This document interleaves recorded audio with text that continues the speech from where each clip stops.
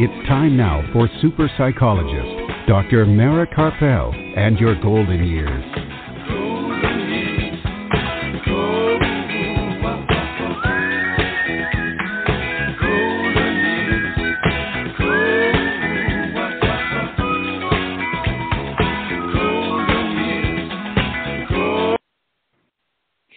Good evening and welcome to Dr. Mara Karpel and your golden years.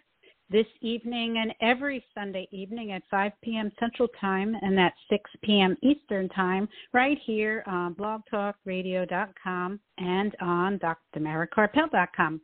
And today is Sunday, April 24th, 2022, and I'm psychologist Dr. Mara Karpel, and we are back live from beautiful Austin, Texas. And Art Mendoza of Accomplice Entertainment, producer of this program, is again here with us to make sure the show runs smoothly as usual. And we continue to hold the Ukrainian people in our hearts and throughout the days, today and throughout the days, and we continue to pray for their safety. And today, after the break, we'll be joined once again by Vietnam War veteran, Zen Buddhist monk, founder of the Zaltho Foundation, and author Claude AnShin Thomas. And he's back this time to give us some of his guidance to finding inner peace in this time of war and stress and the re-traumatizing of so many people are experiencing, so that we can bring more peace into this world.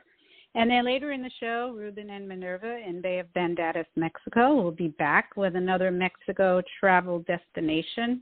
And along the way, I'm going to talk about ways to detect late life depression and anxiety, especially during this stressful time in the world. And later shows, I'll be talking about preventing a downward spiral in older adults, and really for all of us. And after the show, you can hear this evening's program again by going to my website, and the link to the podcast will be posted later tonight, along with all of the website links that we discuss on the program. And that'll be there later tonight at drmarakarpel.com. And you can hear the podcast in as soon as 5 minutes after the show ends by going directly to Blog Talk Radio, BLOG, talkradio.com/yourgoldenyears. You can also listen on Apple Podcasts after the show. And to find out about previous programs, listen to all the previous programs, go to my website, drmarakarpel.com, or you can go to blogtalkradio.com/yourgoldenyears, and they're also all posted on Apple Podcasts. And for future shows, check out my Facebook page, Dr. Mara Karpel, Your Golden Years, to find out what's coming up. This program is produced by Accomplice Entertainment, Postal Productions, and Psyched Up Productions, and sponsored by amightygoodtime.com. Wondering what to do after you're 50? How about having a mighty good time? It's free to search, free to post, and much more. Whether it's in person or virtually, anything can be found to fill your day connecting with other people. So be more active, be more social, start filling your days with enjoyable activity. Go to amightygoodtime.com. That's amightygoodtime.com. So we're going to take a brief break and play some more of our sponsors' commercials. It's going to be very brief, so don't go anywhere, because we're going to be back very soon with Zen Buddhist monk Claude Thomas to talk about finding peace in a time of war. Don't go anywhere. We'll be right back. Super psychologist Dr. Mara Karpel will be back after words from our sponsors. Are you or a loved one a Medicare beneficiary? Help save you and Medicare money by stopping Medicare fraud. Fraud happens when Medicare is billed for services or supplies you never receive. There are 3 easy things you can do to fight fraud. Review your Medicare claims for accuracy, protect your personal information, and be on the lookout for suspicious activity. For more information or to report fraud, call Medicare at 1-800-MEDICARE or your local SHIP counselor at the Area Agency on Aging at 1-800-252-9240. Please visit us on the web at www.drmarakarpel.com. And we're back. If you're just joining us, this is Dr. Mara Karpel and Your Golden Years right here on blogtalkradio.com and on drmarakarpel.com.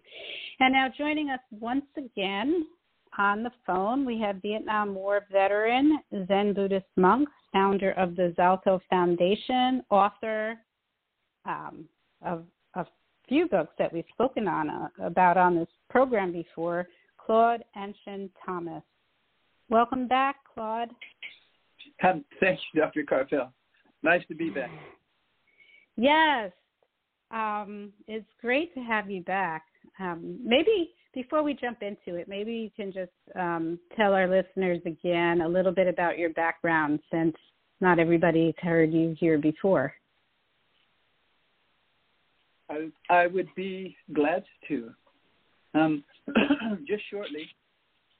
So I was born and raised in a small rural farming community in northwest Pennsylvania, a small town named Waterford, Pennsylvania.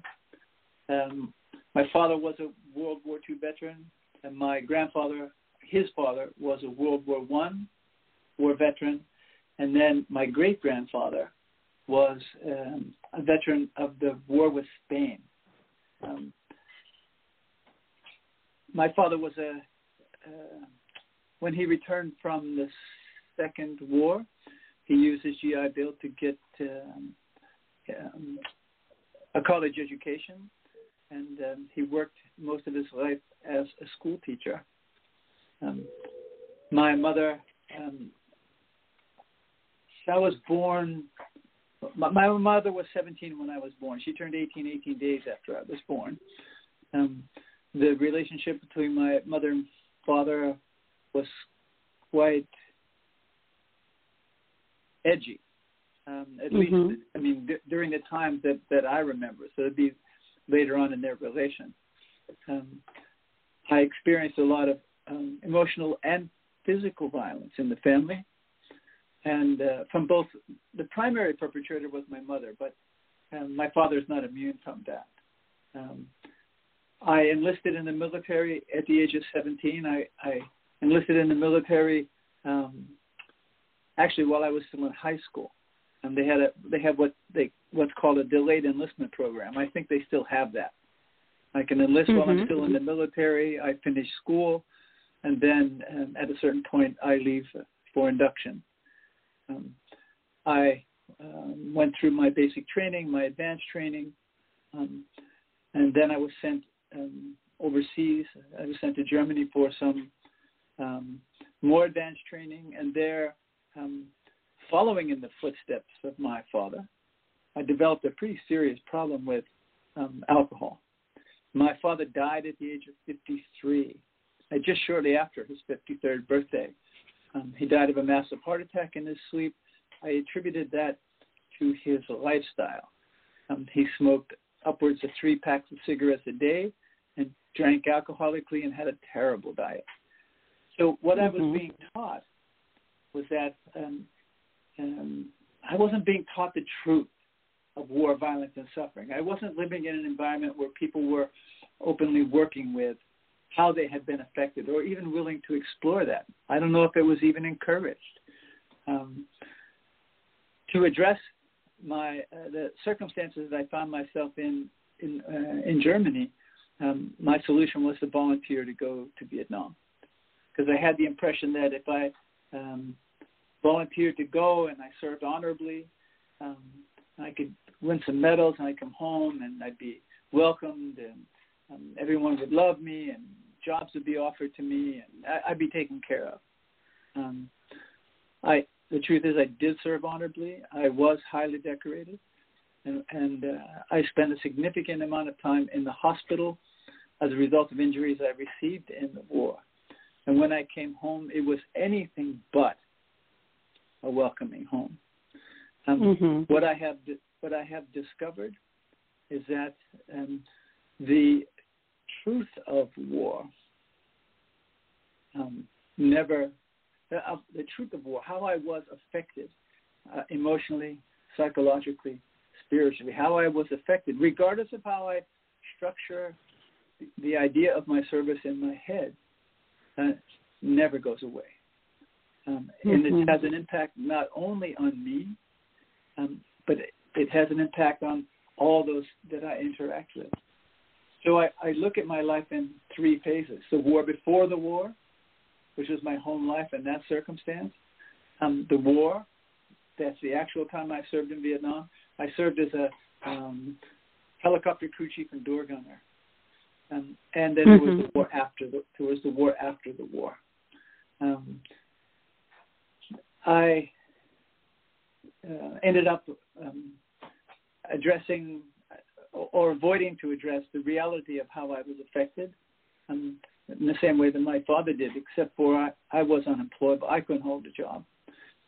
I ended up living homeless on the streets for a couple of years in Pittsburgh, Pennsylvania.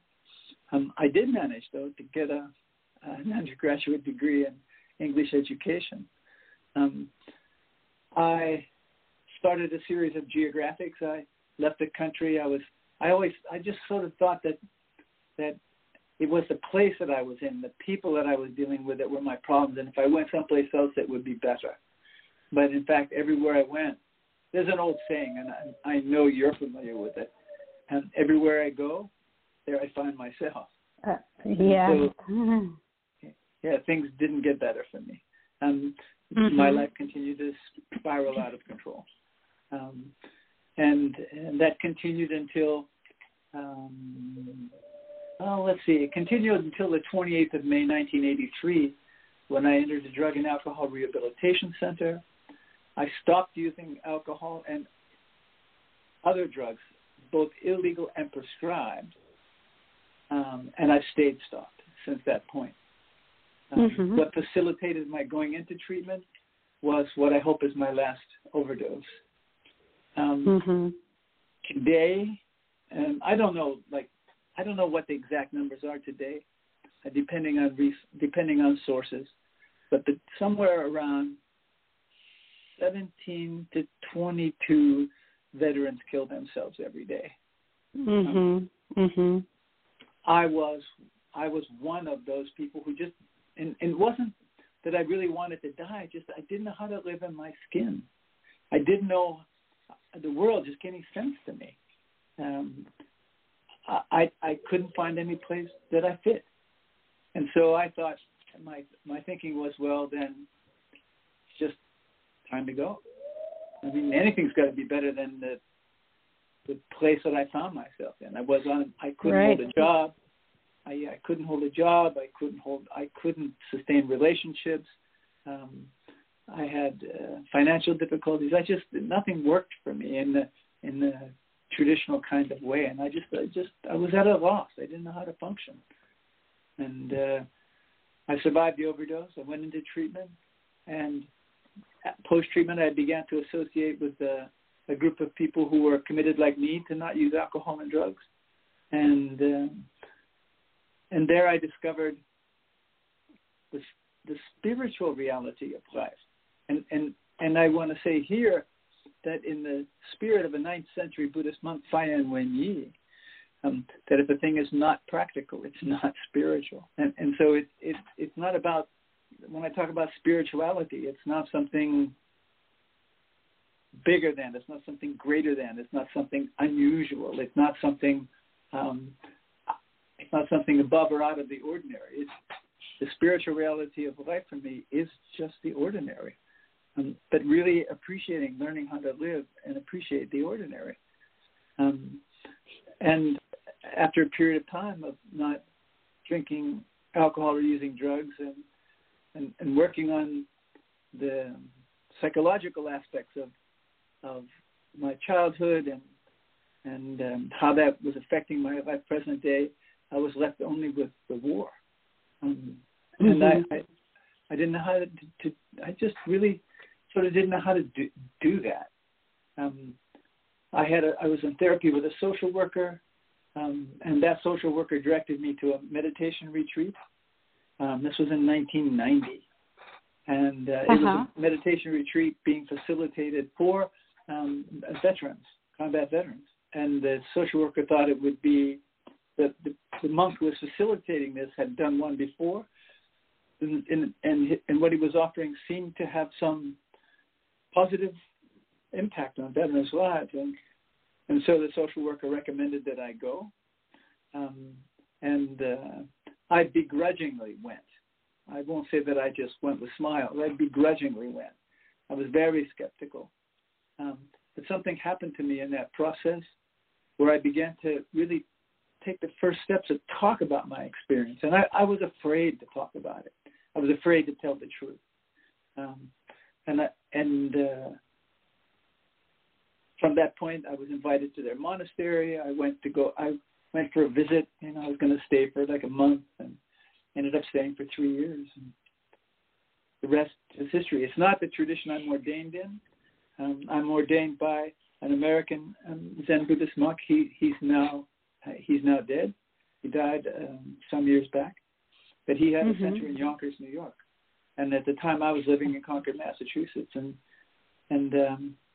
so the first monk, the social worker and the psychiatrist that I was working with helped me to save my life. The first monk I met gave me the tools and the voice to learn how to live at peace with my unpeacefulness.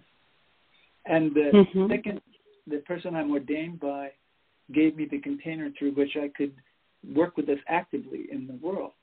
And if I have to, in fact, I'm leaving in the middle of next week. I'm going down South Florida to meet with a group of veterans there, and to communicate to them that the consequences of our service, and there are consequences, whether we acknowledge them or not, never go away. That doesn't mean that I can't learn to live at peace with my unpeacefulness. So I have to be. Go ahead. No, go on. I'm going to jump in because sure. You're bringing up a few points that I want to bring to what's going on right now in the world. Because last time you were on, we talked about these issues, and I wanted to have you on in the spring to talk about more of this and coping with unpeacefulness within and without. I never expected that we'd find ourselves right now dealing with this war in Ukraine and this existential threat that I think we're all feeling because of it. I spoke with a group of Holocaust and Soviet survivors, older adults, last month who were are being re-traumatized by this. And in my evaluations with veterans, a lot of them have brought it up that it's triggering them. So I'm wondering, what you are seeing with veterans now that there's this pretty big war that looks like it could go on for a long time and have a lot of threat for all of us involved with that. And then, of course, how can we be peaceful in this lack of peace? There are a number of points in the questions that you've asked. The first thing I would like to address is the topic of peace. Peace is not an idea. It's rather it's an organic, fluid state of existence. Peace is not the absence of conflict. Peace, as an aspect of peace, is being able to engage in conflict without that conflict dissolving into war, violence, and suffering. What's happening in the Ukraine is a horrible, terrible thing. And the foundation, the Zaltho Foundation, is actively engaged in that process. So there's a European branch of the Zaltho Foundation, and they are providing assistance to refugees, and they're providing transportation from the border to countries that will host them. Members of the Zaltho Foundation in Europe are actually hosting refugees and organizing medical care for them, organizing just getting to meet them and see what it is that they need. So we are doing what we can. under the circumstance. But I also don't want to lose sight of the fact that, well, what's happening in Ukraine is a terrible, horrible thing. Let's not forget about Bosnia. Let's not forget about Croatia. Let's not forget about Serbia and the war that went on there for years. Let's not forget the fact that just recently, a statistic has been released that the number of deaths between the ages of 16 and 20, the leading factor of death between the ages of 16 and 20 now is guns. We have if you look, it's like every day something shows up in the news where 3 people are killed, 15 are wounded, 10 people are killed, 6 are wounded. There's a mass shooting almost every day. Yeah. This idea that I can solve my problems through violence is a delusion. Violence only gets more violence. Now, that being said, peace is not our idea of it. So people seem to think that peace is the absence of violence or their conflict avoidant. And people have to learn how to be in conflict. We have to learn.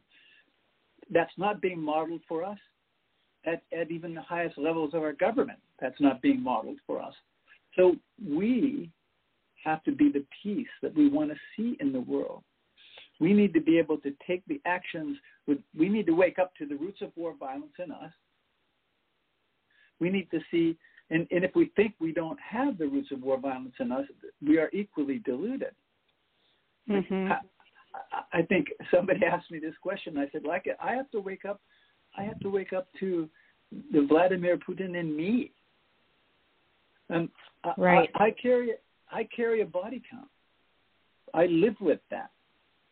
As a helicopter door gunner, I had vision on who was at the end of the bullets that were coming out of my machine gun. I have been responsible for destroying villages. It's like I live with that on a daily basis. And really, when I volunteered to go to war, and I believed that when my country called me, that it was my responsibility to answer that call, to offer myself up on the sacrifice of national service. And when I got off the plane in Vietnam, I knew really quickly that what I was doing there had very little to do with anything that I had ever been taught or told about service and war. It had simply to do with staying alive and keeping my friends alive. And now I'm engaged in the same sort of service. How can I pass on with all sincerity? I pass on not only to war veterans, but to those who are affected by the transgenerational effects of war violence and suffering. You mentioned it, Holocaust survivors. Right. You mentioned I've read in European newspapers where people, elder people who have survived, who have survived the Second War in Europe, or the generation just past them, who perhaps grew up amongst the rubble. It's not that they're being re-traumatized, but these events are awakening the trauma that they continue to live with. Trauma is not something, I think, that my experience with post-traumatic stress is that it's not a disorder.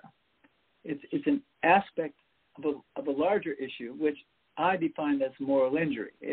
Some people take exceptions with the issue, with the word moral, but it's a wounding. It's a wounding of the spirit. It's a wounding of my emotional self, as surely as when I was shot.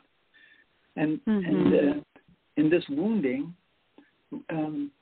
requires acknowledgement.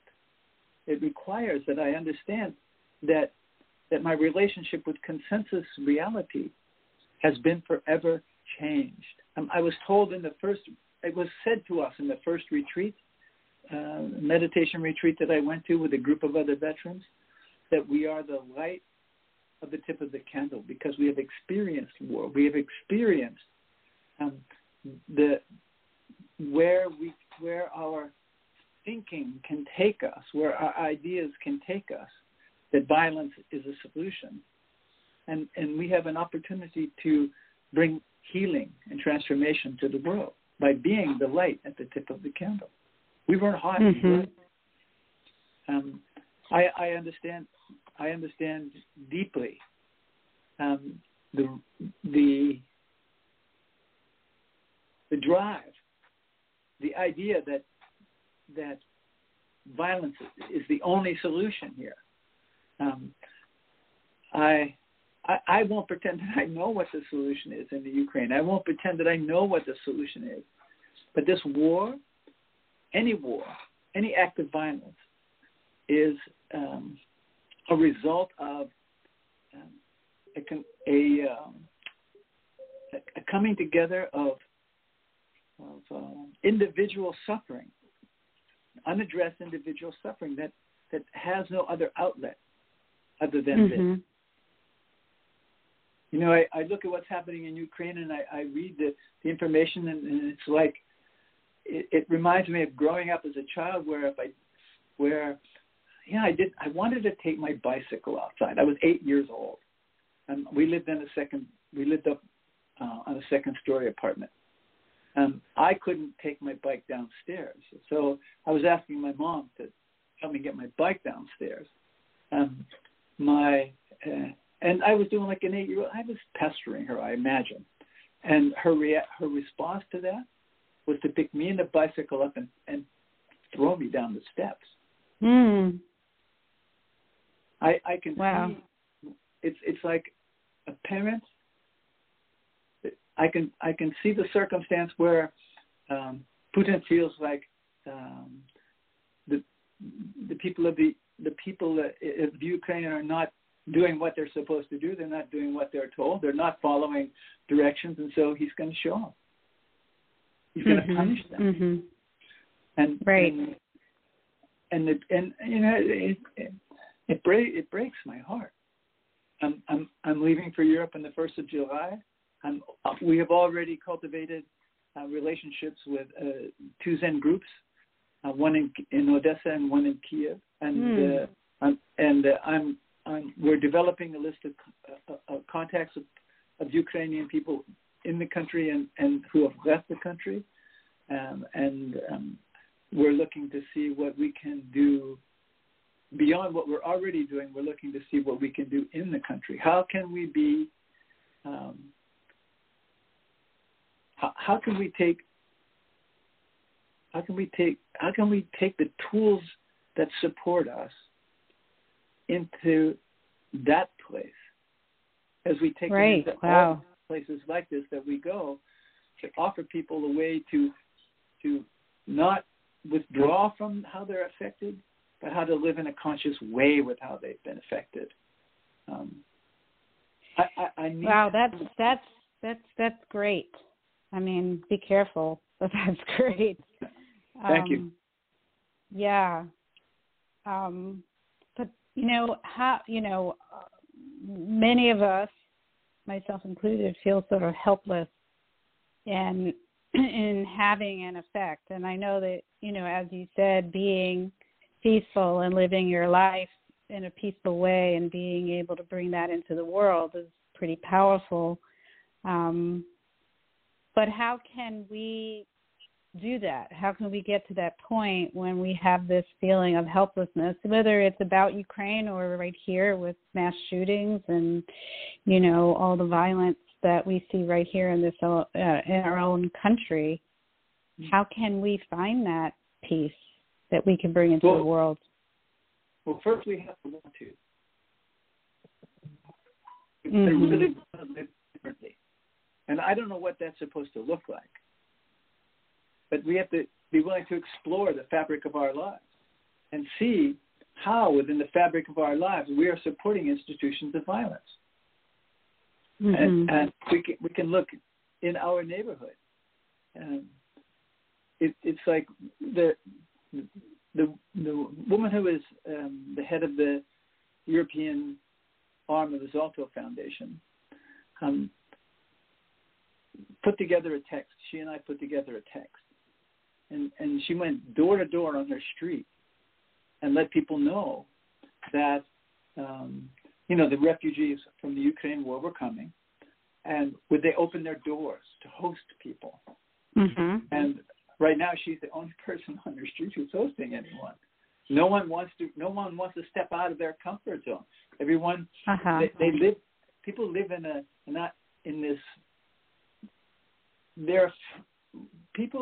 there seems to be this fear to share openly with what we have. Well, if I bring them in, what are they going to do? People are just so insulated. And to discover the truth of peace, to be the peace we want to see in the world, we need to be willing to step out of our comfort zones, because in stepping out of our comfort zones, I become then conscious of how I am affected. And what are my roots? What are the roots of war in me? I often say publicly, I'll ask people, people say, well, what can I do? And I'll ask the person, I say, okay, in your house, how many blankets do you have? And they'll say, I don't know, 6, 8, 10. I say, how many people live in your house? 3. I say, how many blankets do you really need? Uh-huh. You can share it, get rid of that stuff. You can share that stuff with people who don't have it. But there's this fear that if I share what I have with someone who doesn't have, then those who don't have as much are going to want to come and take more. It's not the case. Okay. Right. No, I would imagine that there'd be a lot of appreciation. You don't know what what will come your way in return for doing those things. Certainly, you do them it feels just good. To do them.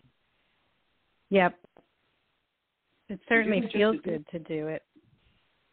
Yeah. I mean, I remember years back, I met a young person, and I don't know, we were doing something, and they offered me, I helped them with rides or something like that, and they offered me a small gift, a little crystal. Back then, it was it was a thing to hang a small crystal from your rearview mirror, and so they offered me this small, and I said, "Oh, geez, I can't take it." And this young person looked up at me and said, "Who are you to not accept my gift?" She said, How do you feel when you give something to somebody? I said, well, I feel good about that. They said, who are you to deny someone else from feeling good? Right. That was a real good point. Yeah. Well, there's been a lot of research that actually shows that when people do kind things for other people without expectation of anything in return, or even following up to make sure that they use their gift that you gave them in the way that you wanted them to. Not doing that. Don't do that. Just give it and let them use it however they use it. That the benefit of that is actually there's a tremendous psychological benefit, and then actually there's a chemical reaction in our bodies, right? We have an increase of serotonin, which is the natural antidepressant. And, it's a natural feel-good thing. Exactly. So it actually is beneficial for us just to give without any sort of expectation whatsoever. Well, what I say is that what I was encouraged to do, and this came to me through my monastic training, was the foundations of Buddhist practice are rooted in the Four Noble Truths. And the Four Noble Truths give rise to the Eightfold Path. And the first of the Eightfold Path is the teaching of generosity. It's doing a thing just to do a thing, and out of that grows the rest of practice. And so to put that into application in my daily life, to act locally, see what I can do locally, and it begins in the smallest of ways. But if I'm helping somebody with the expectation that I get something back, that's not generosity. Generosity is not giving. Generosity is not giving what's extra. Generosity is giving, just to give. So I need to. It's important for me to practice that generosity.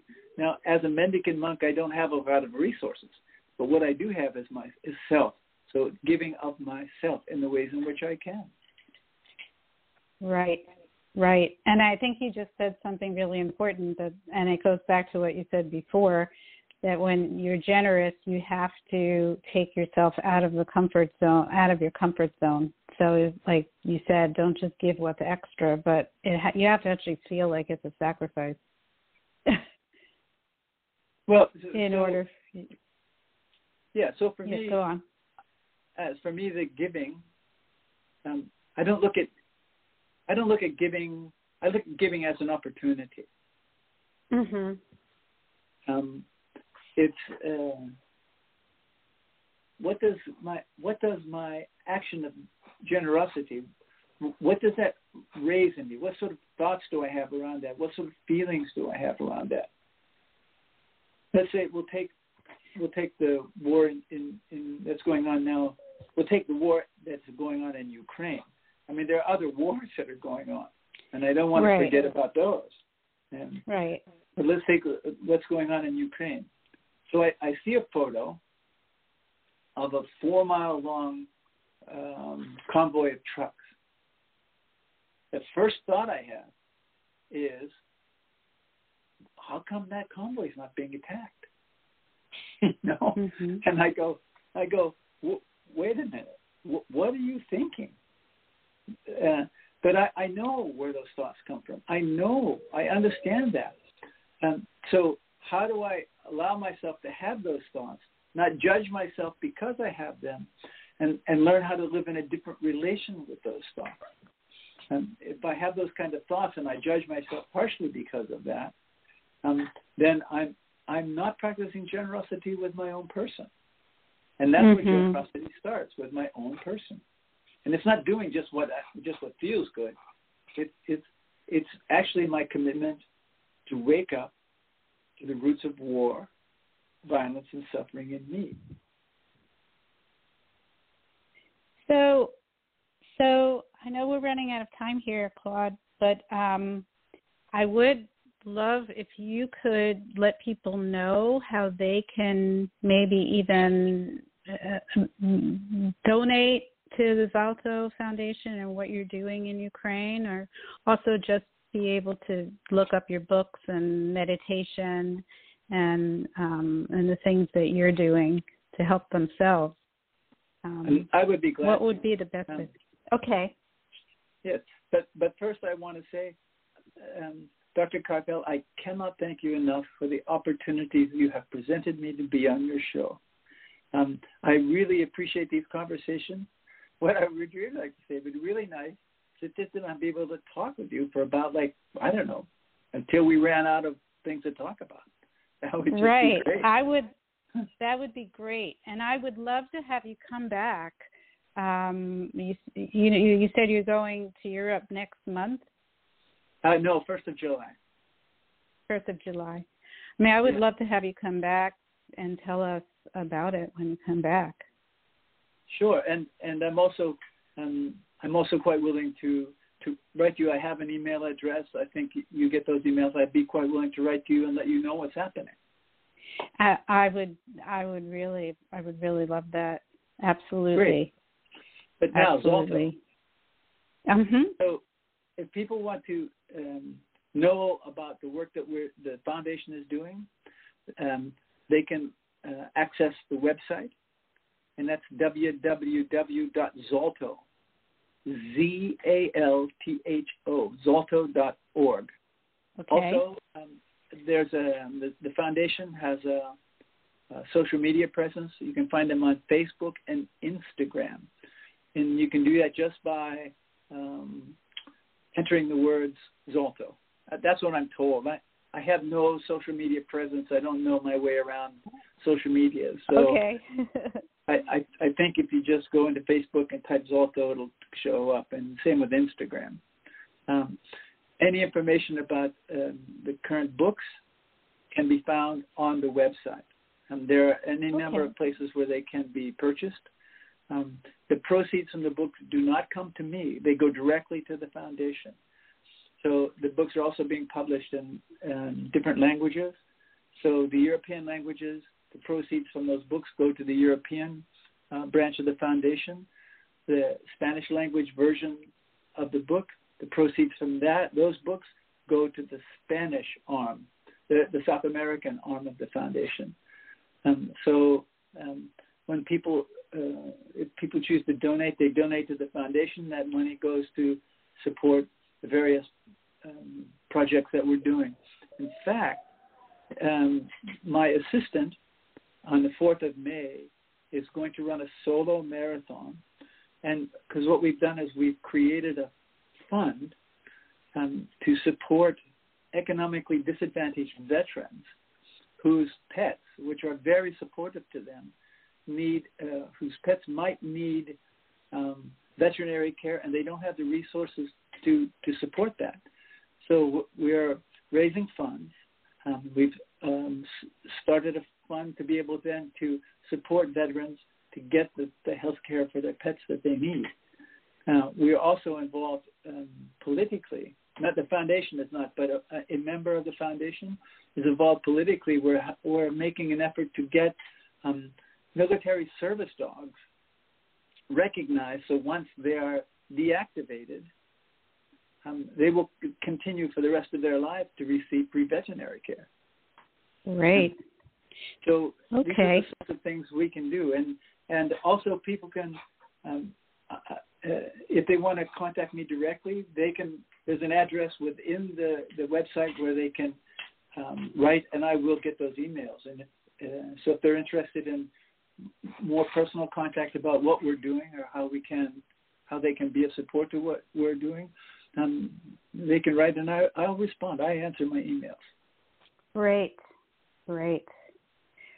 Well, thank you. I'm going to post that on my website tonight so people thank you so much. People can find that. And thank you so much, Claude. And again, thank you for everything you're doing. And please be safe, and please keep in touch. Let me know what's going on, and we will have you back on to talk about it.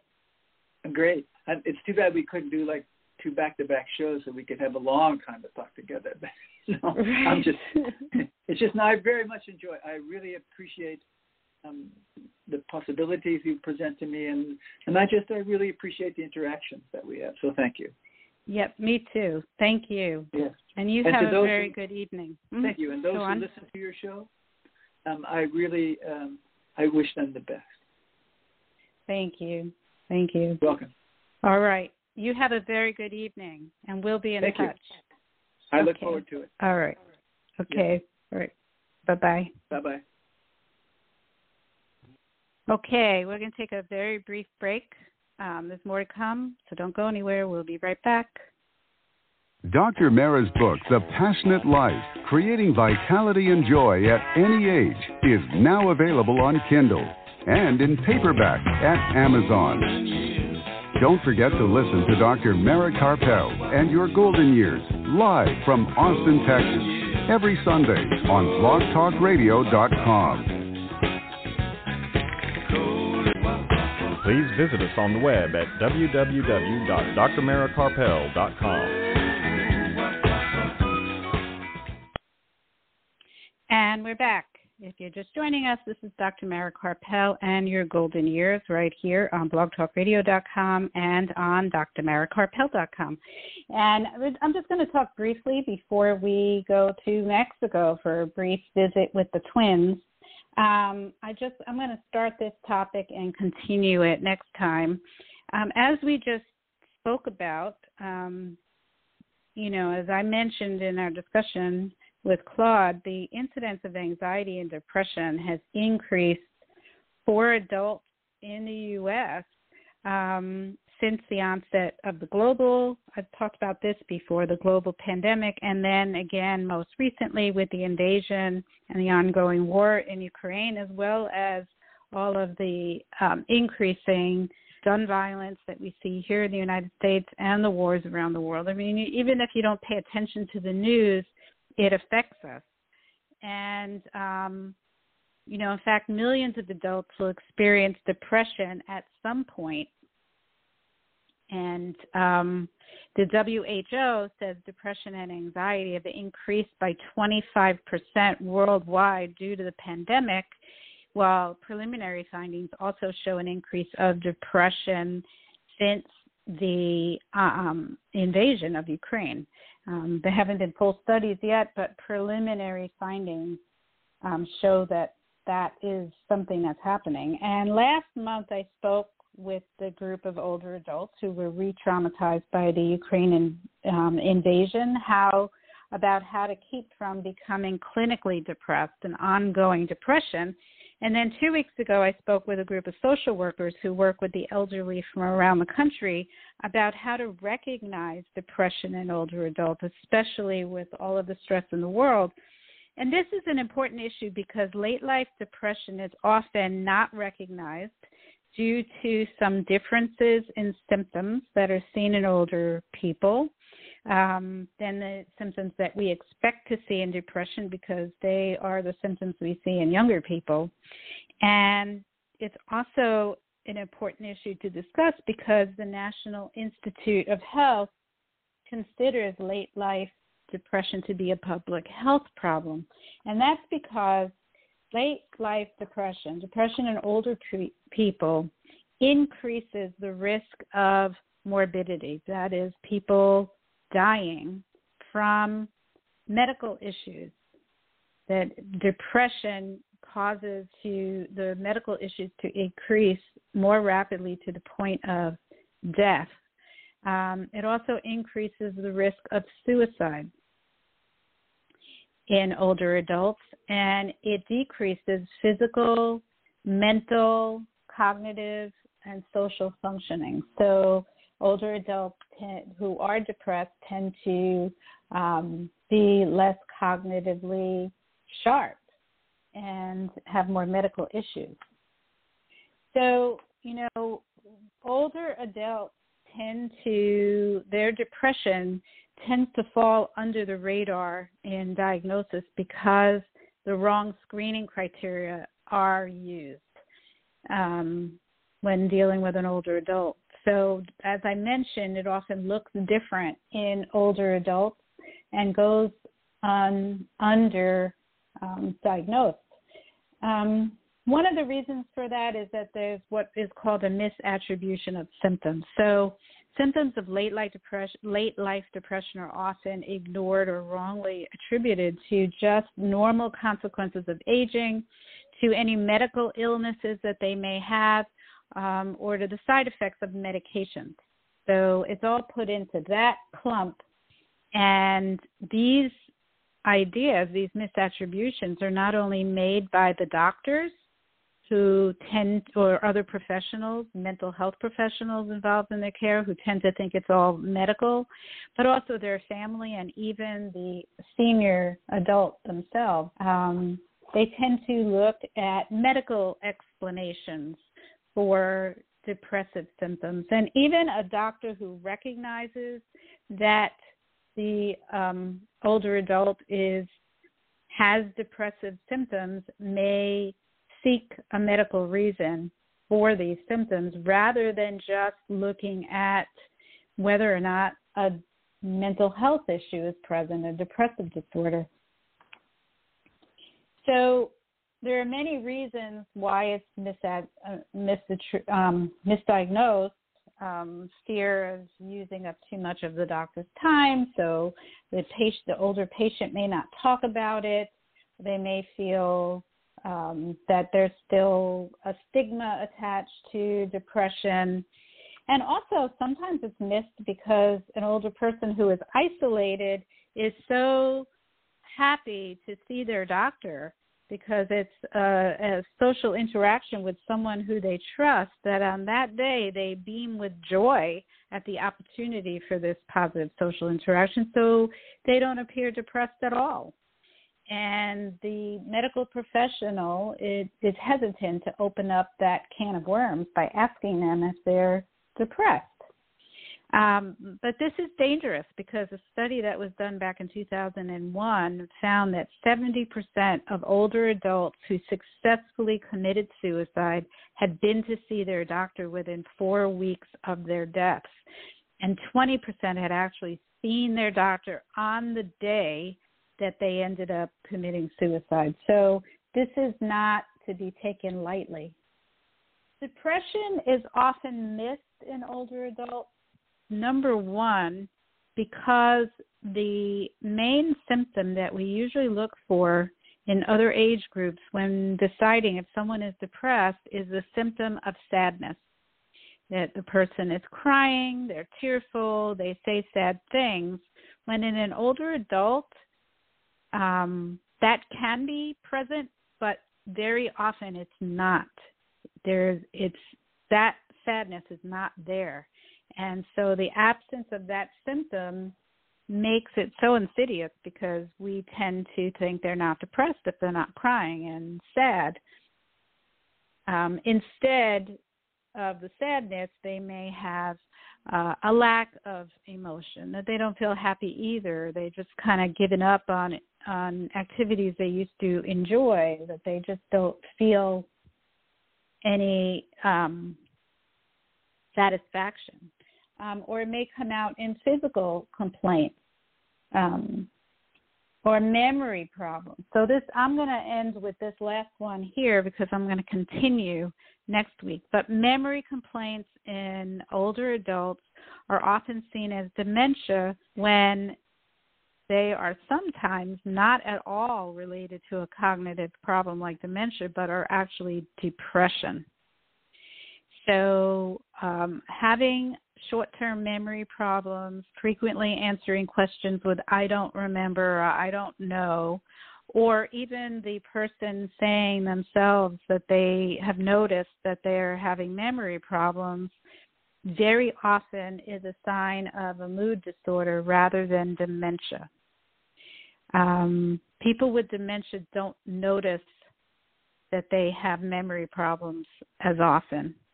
And they don't complain about it, or they try to give answers that are not correct rather than just saying I don't know. So I'm gonna end with that symptom, and we're going to talk about that next time. But for now, we're going to change the subject completely, and we're going to go to Mexico with Ruben and Minerva, who are going to talk about another destination.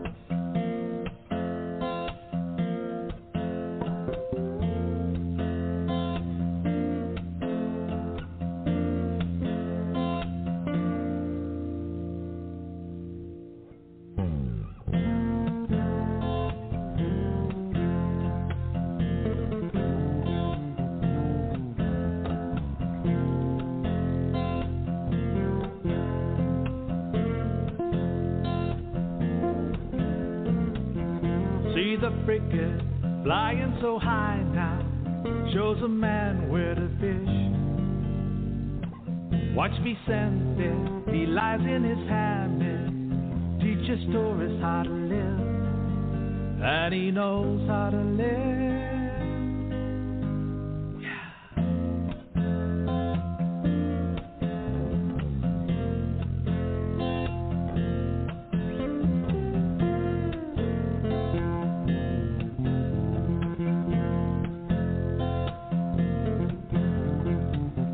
Hear the thunder high in that mountain, watch the clouds rolling in. Senoritas, they dance on that shoreline, making plans for that kiss, and they know how to kiss. They say that we're 1 hour behind,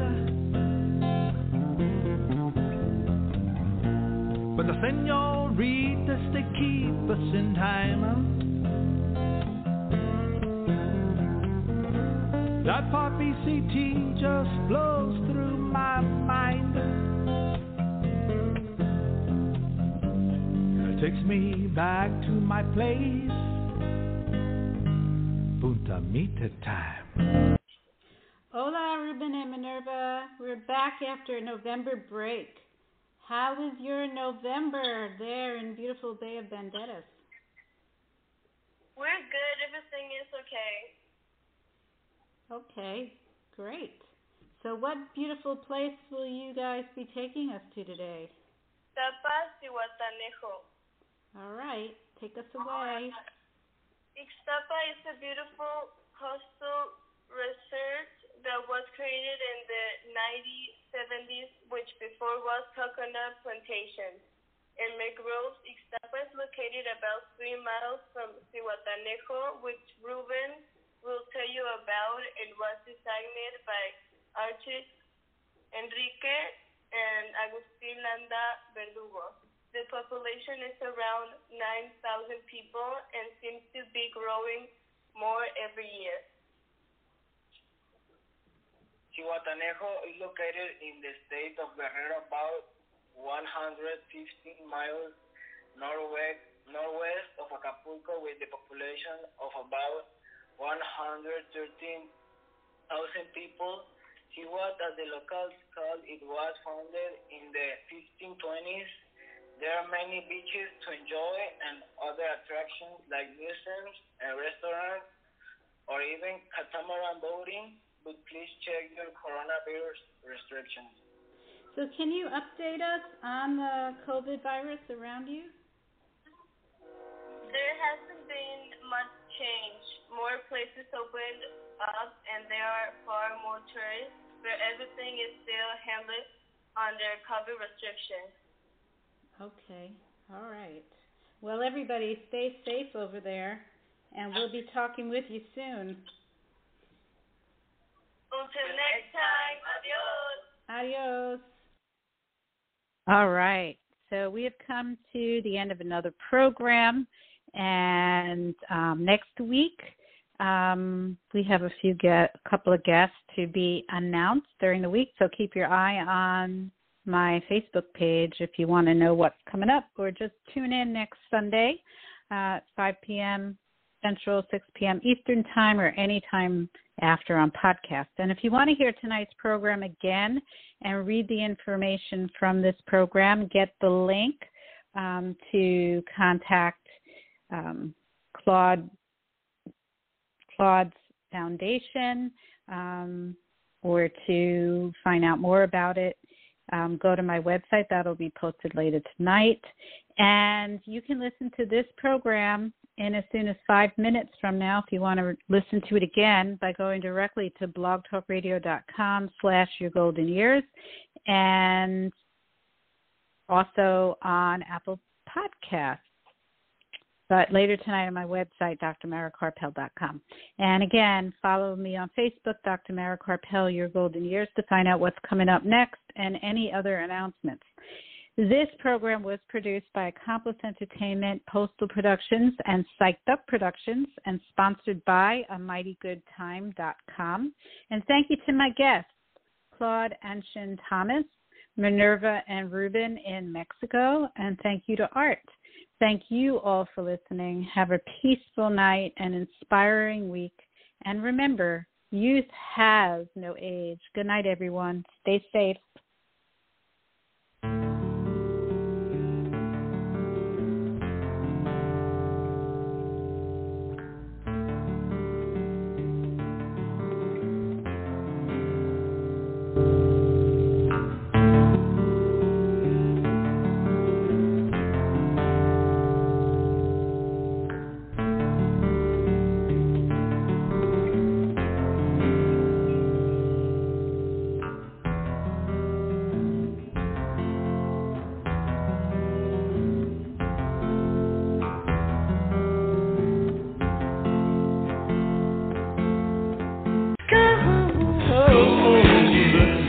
Any guidance offered by Dr. Carpel is not intended to replace the advice of your own physician or mental health specialist.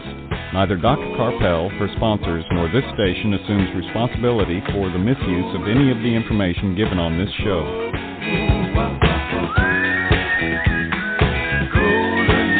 With the Lucky Land Slots, you can get lucky just about anywhere. This is your captain speaking. We've got clear runway and the weather's fine, but we're just going to circle up here a while and get lucky. No, nothing like that. It's just these cash prizes add up quick. So I suggest you sit back, keep your tray table upright, and start getting lucky.